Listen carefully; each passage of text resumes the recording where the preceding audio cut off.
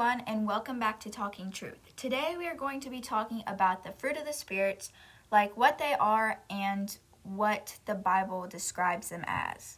If you're familiar with the fruits of the Spirit, then you've probably memorized it at some point in your life, or you've heard like a VBS song that's based on it. But the fruits of the Spirit are love, joy, peace, patience, kindness, goodness, faithfulness, gentleness, and self-control. And these are all good morals and good character traits that produce good fruit. That's the kind of idea of the fruits of the Spirit. But the verse in the Bible where this comes from is in Galatians, and it's Galatians 5, verse 22 through 23. And this is what it says. But the fruit of the Spirit is love, joy, peace, patience, kindness, goodness, faithfulness, gentleness, self-control. Against such things there is no law. And if you keep reading verses 24, 25, and 26, it says, Now those who belong to Christ Jesus crucified the flesh with its passions and its desires. If we live by the Spirit, let's follow the Spirit as well. Let's not become boastful, challenging one another, and envying one another. So those verses are just as important as the verses about the fruit of the Spirit, and we'll look at those more at the very end of this episode. But first we're going to look at each of the fruits of the Spirit and how the Bible describes them. Like, what does the Bible mean by these? The first fruit of the Spirit talked about is love, and you can find a lot of descriptions of love in 1 Corinthians 13, which is usually called like the love chapter or the excellence of love, something like that. But 1 Corinthians 13, starting in verse 4, it says, Love is patient, love is kind, and is not jealous. Love does not brag and is not arrogant. It does not act disgracefully. It does not seek its own benefit. It is not provoked, does not keep an account of a wrong suffered. It does not rejoice in unrighteousness, but rejoices with the truth. It keeps every confidence. It believes all things, hopes all things, endures all things. Love never fails. So in those verses, it was 1 Corinthians 13, 4 through 8. There's so many descriptions of what love is. And if we are attain the fruits of the Spirit, and love is one of them, then we should all try to be these things as well. We should try to be patient, kind, not jealous, not envious of others, not bragging, not boastful, not arrogant. Don't act disgracefully, don't seek our own benefit, and so on. Next, we'll look at joy, which is the second fruit of the Spirit. Joy is mentioned over and over in the Old Testament and the New Testament alike. It's a lot in Psalms, and it's just everywhere. Joy is a big part. It's a key word in the Bible. And one verse that I thought that we could look at is Isaiah 61, verse 10, which says, I will rejoice greatly in the Lord. My soul will be joyful in my God. For he has clothed me with garments of salvation. He has wrapped me with a robe of righteousness, as a groom puts on a turban, and as a bride adorns herself with jewels. So we are to have joy because we are Christians. We're to have joy because we are God's children, because he has given us righteousness and he has given us salvation.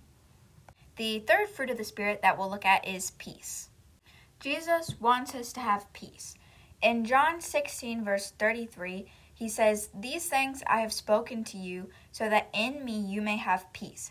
In the world you will have tribulation, but take courage, because I have overcome the world.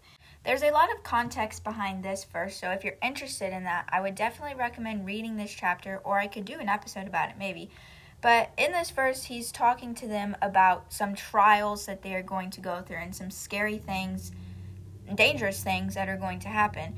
And he tells them that, I'm telling you these so that I can give you peace.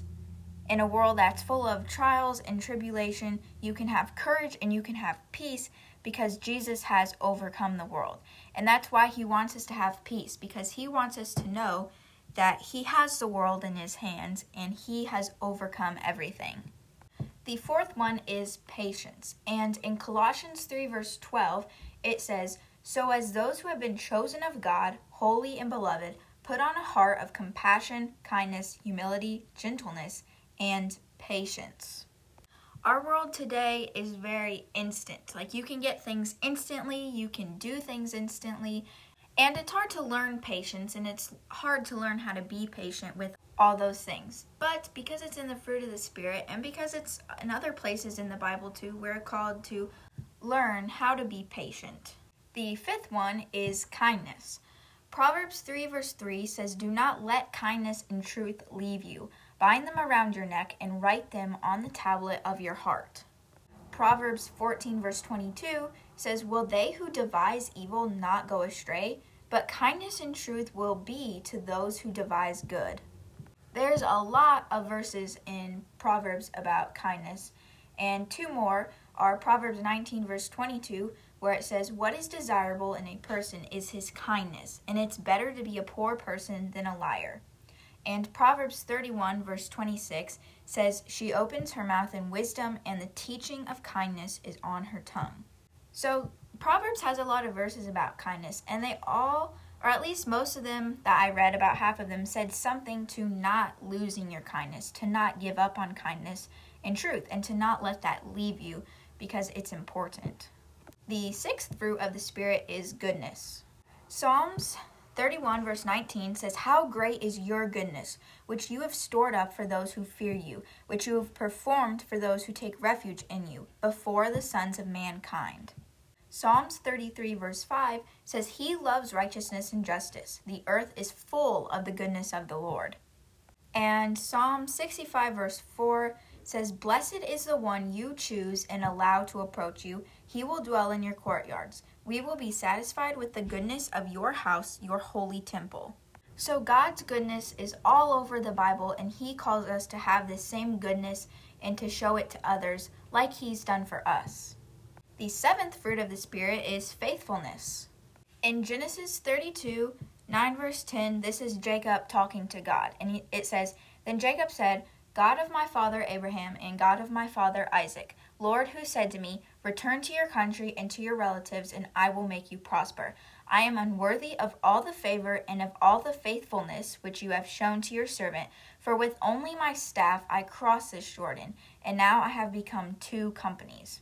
God was faithful with what He promised to Jacob, and Jacob had said that all I had when I crossed the Jordan was my staff. That was all I had, and now I have two companies. I have all this stuff that I have because you have been faithful to what you said you would do for me. The next one is gentleness, and Philippians 4 verse 5 says, "Let your gentle spirit be known to all people. The Lord is near." And back to Colossians 3 verse 12, where we used earlier when we were talking about patience.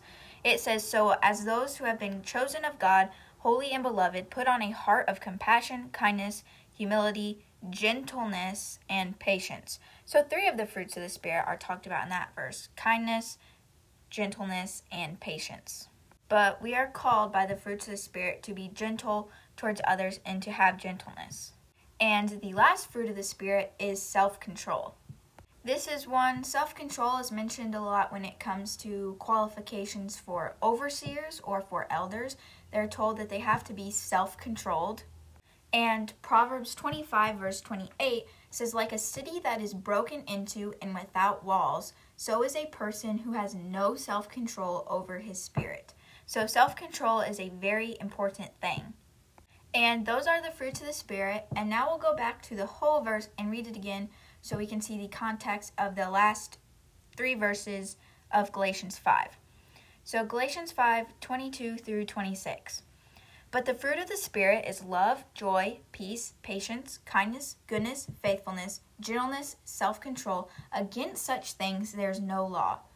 Verse 24. "Now those who belong to Christ Jesus crucified the flesh with its passions and desires. If we live by the Spirit, let's follow the Spirit as well. Let's not become boastful, challenging one another, or envying one another." So verse 24 said that those who belong to Christ have crucified the flesh with its passions, meaning that when you become a Christian, when you belong to Christ, you put away the worldly things and you put away your own desires and you live for Christ. And that's including these things: being loving, being joyful, having peace and patience. Those are things that God desires for us to have, and He wants us to put away our own passions and desires. And in verse 25, he says, because if we're going to live in the Spirit, if you're going to be a Christian, if you're going to live by the Spirit, then you need to follow the Spirit as well and do these things.